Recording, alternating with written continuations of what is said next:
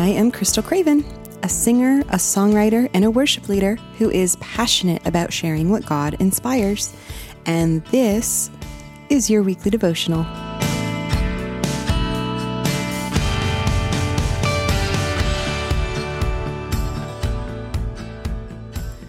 Well, I hope you had a wonderful Christmas. And we are just moving right along here in Luke 12. And today we are going to be in verses 13 through 21. And that says, "Someone in the crowd said to him, 'Teacher, tell my brother to divide the inheritance with me.' But he said to him, 'Man, who made me a judge or an arbiter over you?' And he said to them, 'Take care and be on your guard against all covetousness. For one's life does not consist of the abundance of his possessions.' And he told them a parable, saying, 'The land of a rich man produced plentifully, and he thought to himself, What shall I do? For I have nowhere to store my crops. And he said, I will do this. I will tear down my barns and build larger ones, and there I will store all my grain and my goods. And I will say to my soul, Soul, you have ample goods laid up for many years. Relax, eat, drink, and be merry.' But God said to him, 'Fool, this night your soul is required of you, and the things you have prepared, whose will they be? So is the one who lays up treasure for himself and is not rich toward God.'" Now, in light of Christmas, whether you got a bunch of gifts or not, and considering the upcoming new year, when many people tend to make resolutions and goals towards making their life better somehow, we really should heed Jesus' admonishment. Take care and be on your guard against all covetousness, for one's life does not consist in the abundance of his possessions. Now, in actuality, our lives as followers of Jesus consists of the life that he has given us. And he told us in John 10:10, "The thief comes only to steal and kill and destroy.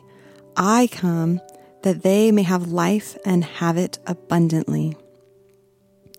Now, what happens when covetousness creeps in? The things that we do have are no longer good enough because our focus isn't on being thankful for what God has given us. It's instead on what other people have. And the thing is, Colossians 3:5 tells us that covetousness is idolatry. Now, the 10 Commandments list off these things that include, no idolatry, don't take the Lord's name in vain, don't murder, steal, lie, or covet. Now, all of those things would be avoided by loving God with all your heart, soul, mind, and strength. This isn't something that really comes easy for anyone, though. Those fiery darts come straight from the chief thief himself, Satan, and he comes to steal and kill and destroy things like your joy and your thanksgiving. Now, I think it is important to understand, though, that having earthly possessions and being wise with them, such as financial planning and such, that's not wrong. Jesus isn't saying you can't have earthly possessions.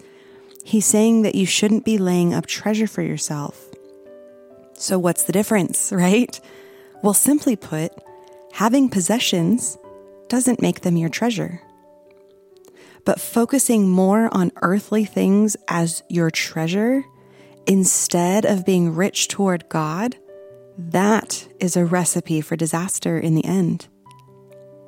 Now, Jesus also told us in Matthew 6:19 through 21, "Do not lay up for yourselves treasures on earth, where moth and rust destroy and where thieves break in and steal, but lay up for yourselves treasures in heaven, where neither moth nor rust destroys, and where thieves do not break in and steal. For where your treasure is, there your heart will be also." Now, notice that here, that the thieves breaking in and destroying are mentioned in these verses too. Did you notice that? If you're treasuring things that make you rich towards God, that's treasure in heaven, and Satan can't he can't touch it. He can't steal it. He can't destroy it. It is safe and secure in heaven. And that verse 21 in Matthew 6 is really key in tying this all together. For where your treasure is, there your heart will be also. So let's fully tie this together and bring it home, shall we? If your heart is where your treasure is, and the one who lays up earthly treasure for themselves makes themselves not rich towards God, then it's a direct correlation with the command to love God first. If our hearts are focused on loving God with all of our heart, soul, mind, and strength, then we won't have any idols in our lives.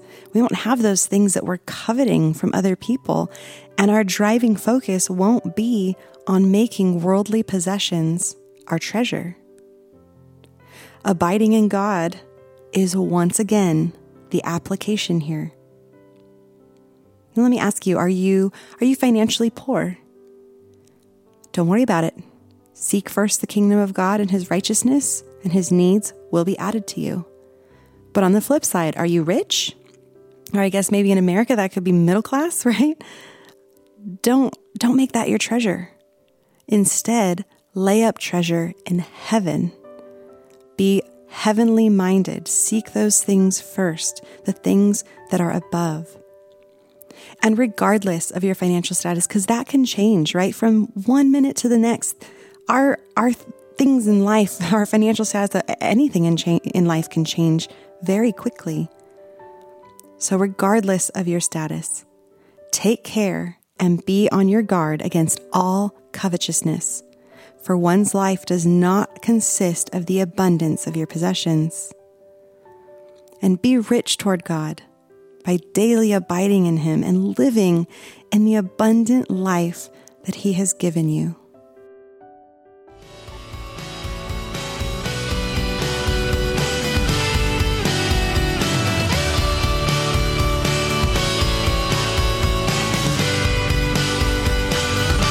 For blogs, written devotionals, and originally written songs, visit crystalcravenmusic.com, and that is Crystal with a K.